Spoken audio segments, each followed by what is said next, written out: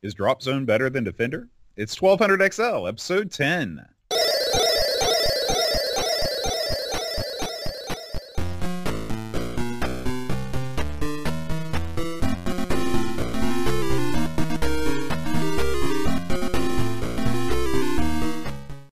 Hi, everybody. Welcome to 1200 XL. I'm John. And I'm Aaron. And today, Aaron, we're going to be talking about Drop Zone. Ooh. Now, before we get into Drop Zone, I think we should talk about the game that that gave it its most inspiration, and that game is, of course, Defender. Aaron, do you have any memories of playing Defender as a youth in the arcades? They're brief memories, Boat.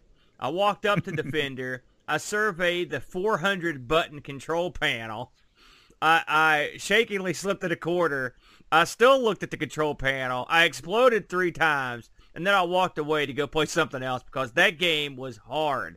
Too much going on. I never liked Arcade Defender. It's one of the few arcade games that was done better everywhere else, in my opinion. Yeah.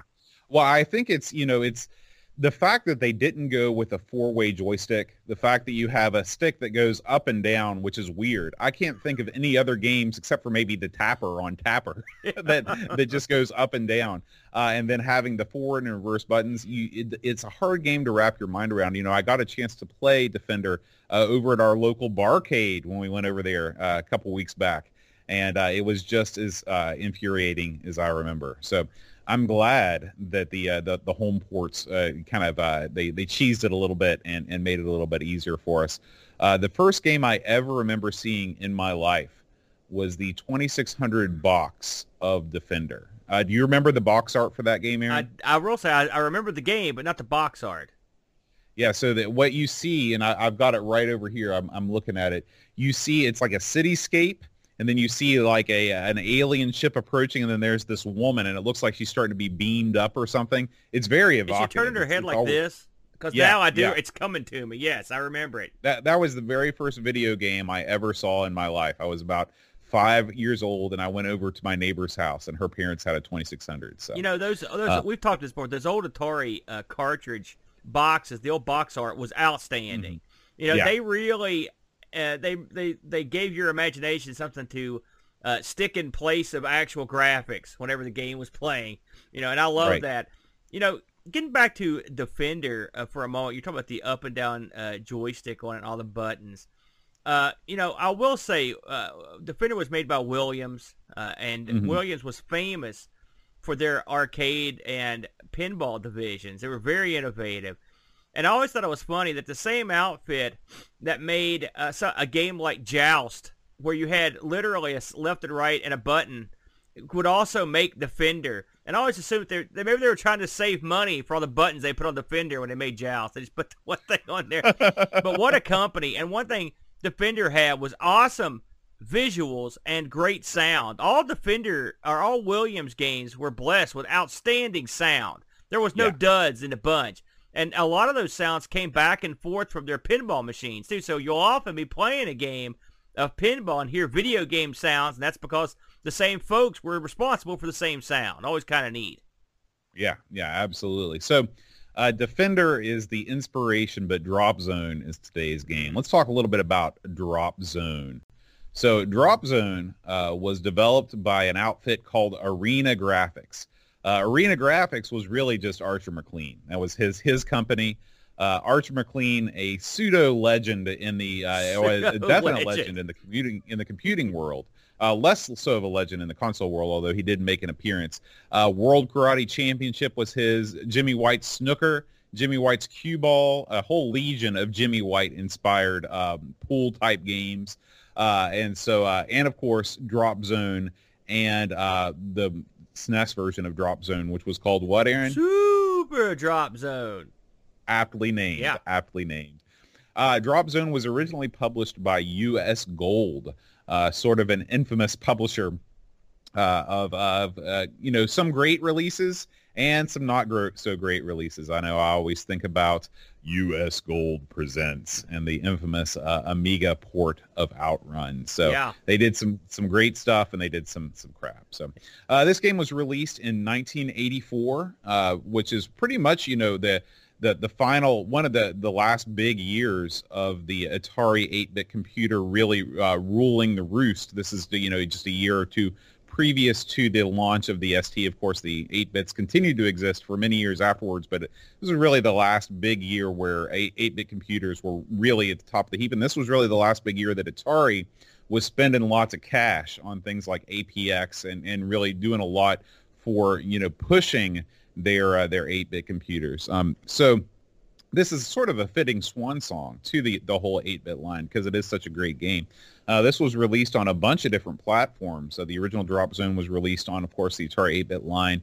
The C64 line, Game Boy got a version. I haven't played the Game Boy version. Game Gear, the Game Boy Color, and the NES. So it got a pretty wide release on a bunch of different contemporary systems at the time. So what is Drop Zone, Aaron? I thought I would read to you from the manual just to set the stage because every home computer game has got to have a ridiculous backstory, and this game is no different. Get ready. All right, I'm ready. It's the year 2085. Only a handful of people have survived the robot wars that rock the solar system. In a final desperate bid for survival, a tachyon-propelled star cruiser has been developed on Earth to transport survivors to a new star system.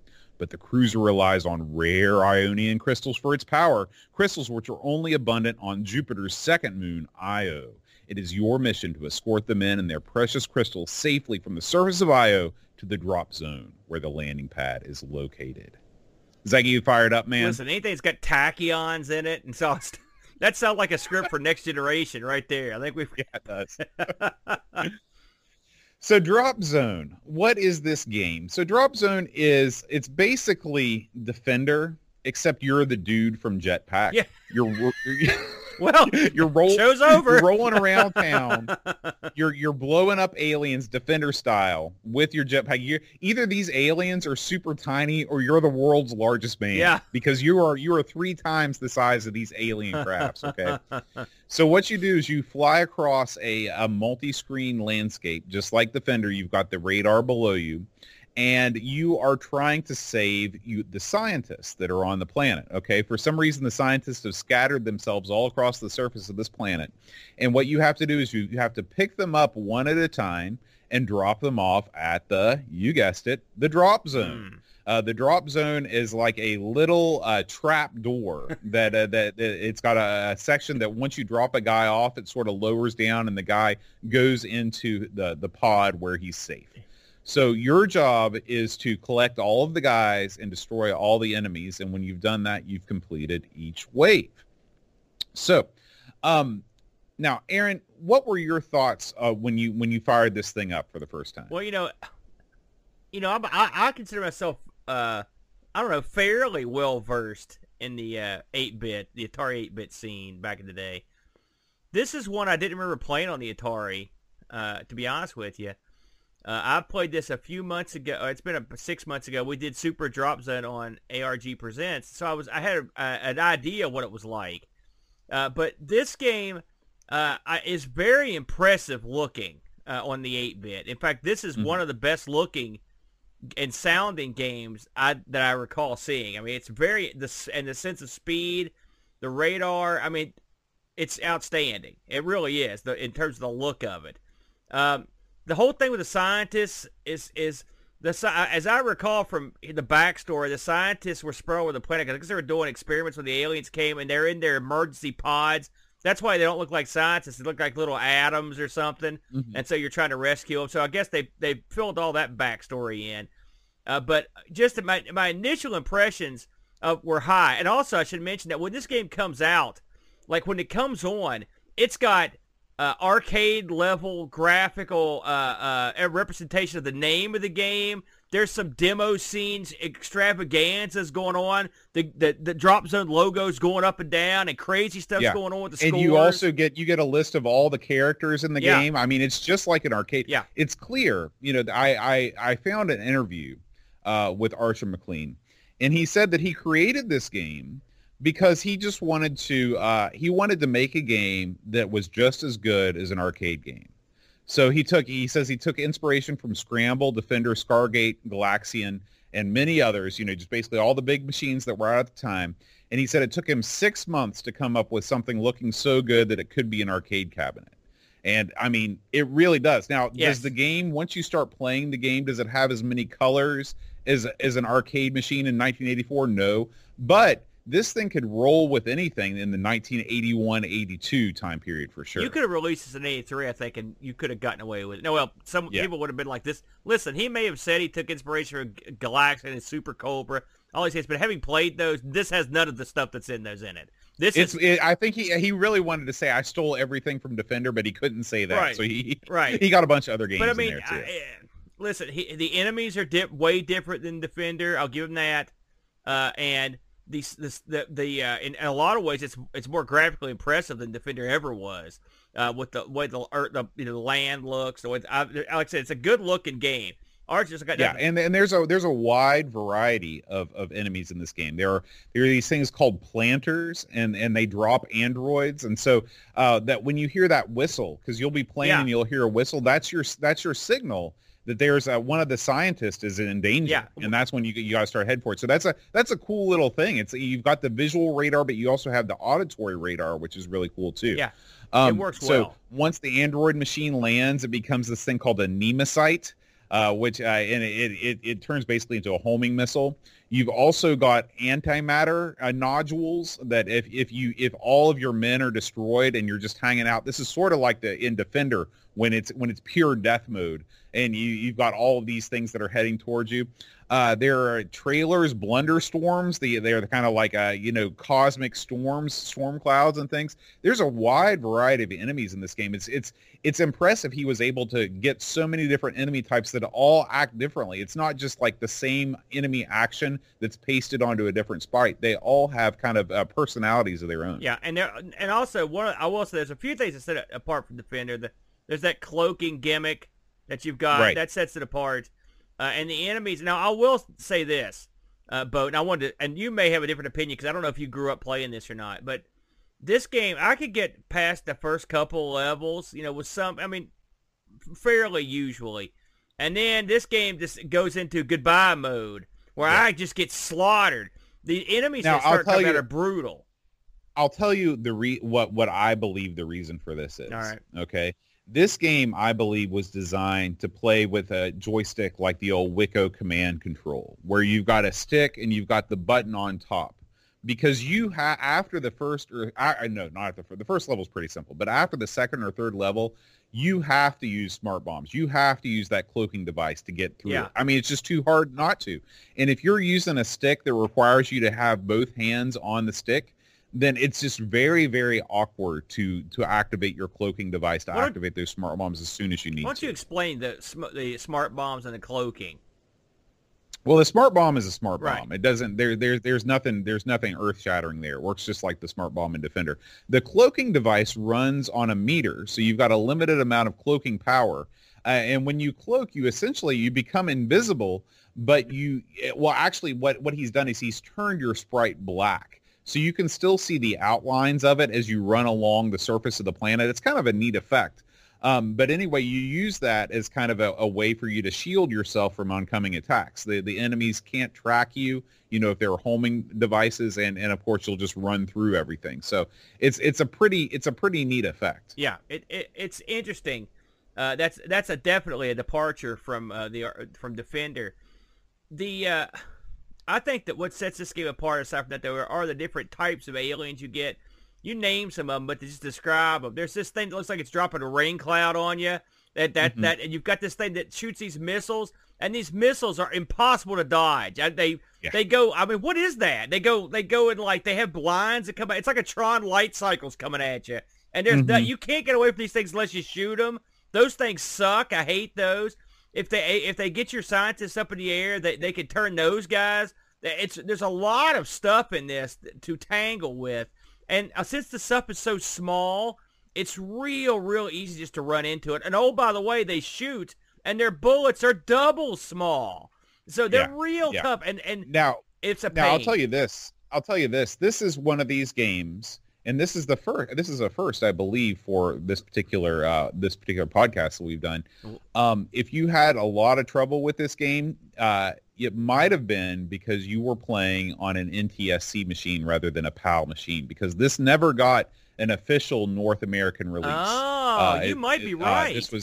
This was a British developed game for British Atari computers. The US Gold license was only for the UK and Europe. And it's actually funny. It was part of the interview that I found.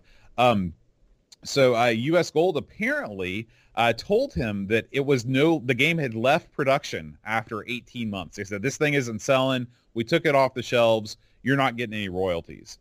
But what Archer did was he traveled a lot. He saw it for sale all over Europe. He saw it for sale in Australia.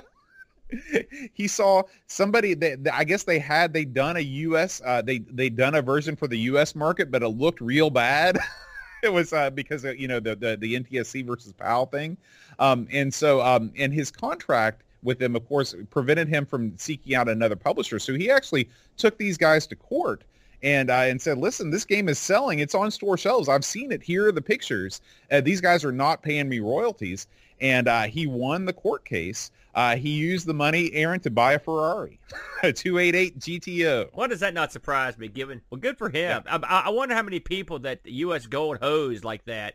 That probably happened a lot back in the day. This is a story we hear a lot, coders getting hosed by the old publishers. Getting back to what you said about, I put this on my actual, my actual XEGS over here. Mm-hmm. And it was fast, and I'm thinking maybe you're right. Maybe it was a PAL thing. I want to load this up on the Mister sometime. Well, that's what I did. I loaded it up on the Mister, and it is easier to play when you run it in PAL. It is super duper speedy. There's a couple things we would be remiss without mentioning, Boat, and I don't think we talked about it. One is, and this is a good and a bad thing.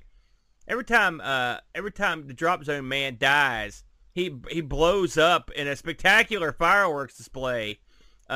Which is awesome to look at the first dozen or so times, but it takes so long for the start that eventually you are tired of the fireworks display. You will go home, and also in the true Battle Zone tradition, you've got little spewing volcanoes all over the landscape as well that you'll go through, which is neat. The effects in this are real tight. It does have. I wouldn't say they have Williams sound effects, but I mean, we both know that the Atari can put out some decent sounds. I'd say this is at the top of the spectrum of good sounds. You mentioned the whistle, but just the shooting. There's a kind of a bassy shot in this. I like the sound effects. In fact, I liked pretty much everything about this except for the difficulty. I kind of wish, Boat, I was going to get your thoughts on this. I kind of wish that the Jumpman in this had actually had shields that you could. Mm-hmm. I mean, it would make this a lot less. That's what the cloak Well, is. I know, but I would rather not have to worry about the cloak and just have hit points, basically. Oh, okay. I think that would have differentiated this from Defender, just like cloaking did, without me having to pay attention, because there's too much else going on. When you're dealing with the majority of sticks being two-handed sticks, it definitely makes more sense. Now, as part of this interview, he was asked, what was your favorite part of Drop Zone, asking Archer. He says, squeezing the hardware in the Atari 800 to its limits and making it better than anything else available. And then he goes on to say, what was more amazing to me was the challenge of making it work on the less capable Commodore 64. Yes, I knew this was coming. I guess we should go over the comparison, shouldn't we, Bode? So the C64 is actually where I played this for the first time. And I was surprised that there was an Atari 8-bit version, and the Atari 8-bit version was the original version. This is the C64 version, so it looks not as good. It looks not as good. I can tell you that. The C64 color palette is on full display. Take your piece of gray and purple slime and stretch it over the screen, and that's what it looks like. Burial. You want to play the Atari version of this game, not the C64 version. No, now, I do encourage everybody, though, to check out the NES version, because the NES version solves a lot of the problems of the original version of the game. It adds, of course, an extra button, which allows you to cloak. And, well, it's got the start and select button. So basically you can use, I think the select button is the smart bomb and the B button is the cloak. So you can use all the things. Of course, there's no keyboard on the NES. The graphics have been upgraded quite a bit. They still keep the original, your guy's still the same size and everything, but your guy's a little bit more detailed. The animation's a little bit better. So I was real surprised. The NES version, a European-only release. So make sure you check that out because that's a comparison that's really, really cool to see. I've played the C64 version. So I think it's okay. I think you're. I think it's a burial from you. Because the C64 doesn't have the palette you like, but I think it does a decent job. The Atari version's better. I mean, in my opinion. But I think the C64 version's okay. I've not played the NES version, but I did have a chance to play that Super Nintendo Super Drop Zone, which basically is pretty much almost exactly the same game with some real crappy in-boss stuff like attached to it. And by the way, another European exclusive. So apparently, they just decided that no one in the States would like this game for some reason. Yeah. Or maybe the lawsuit. It's a weird involved. thing because this was, I mean, obviously maybe for the Super Nintendo, I mean, the Super Drop Zone is a pretty dated, I mean, even at the time, it was a dated concept for anybody. But I think Archer McLean's name carried a lot more jack. And they put Archer McLean's name on the box. So I can see why that was a European release. But Drop Zone for the NES, I mean, that would have sold real well, I think. And it doesn't look out of place on the system at all. I don't see why this shouldn't have been released in the U.S. for every system. Particularly, if I've got an Atari computer in '83, this should be here. There's no reason. The only thing I can think like there's of so many other games that are crushing it. You know what I'm saying? I mean, right, and it's a native the only thing game. I can think of is that there was just something weird with, of course, this was '84, so it was right at the end of when, people were really spending tons of, but again, maybe US Gold they saw the writing on the wall and they saw what was going on. People were starting to shift away from the 8-bits because even in '84 was like stuff fell off a cliff. That was what we heard when we talked to the guy that did Getaway. Yeah. He said after '84, just nobody was interested in 8-bit stuff anymore in the States versus in Europe and in the UK, there was still another, 6 or 7 years of people being all in on the 8-bit system. Yeah, so. yeah. So, but I think this is I will reevaluate after I play this on a PAL machine. But I mean, I like it, but too fast. And the explosions may take too long in between men. Those are my two biggest complaints. Yeah. All right. Well, that's going to do it for this episode of 1200 XL. If you'd like to support the show, you're welcome to visit our Patreon page at patreon.com/1200XL. And next month, Aaron will be back with another episode. Anyway, we appreciate you listening. And if you want to watch us live, twitch.tv/Amigos Retro Gaming. We always tape live. You can join the fine folks in the chat that have watched us. So we'll see you guys next month for another edition of 1200 XL. Until then, make sure you play your Atari today.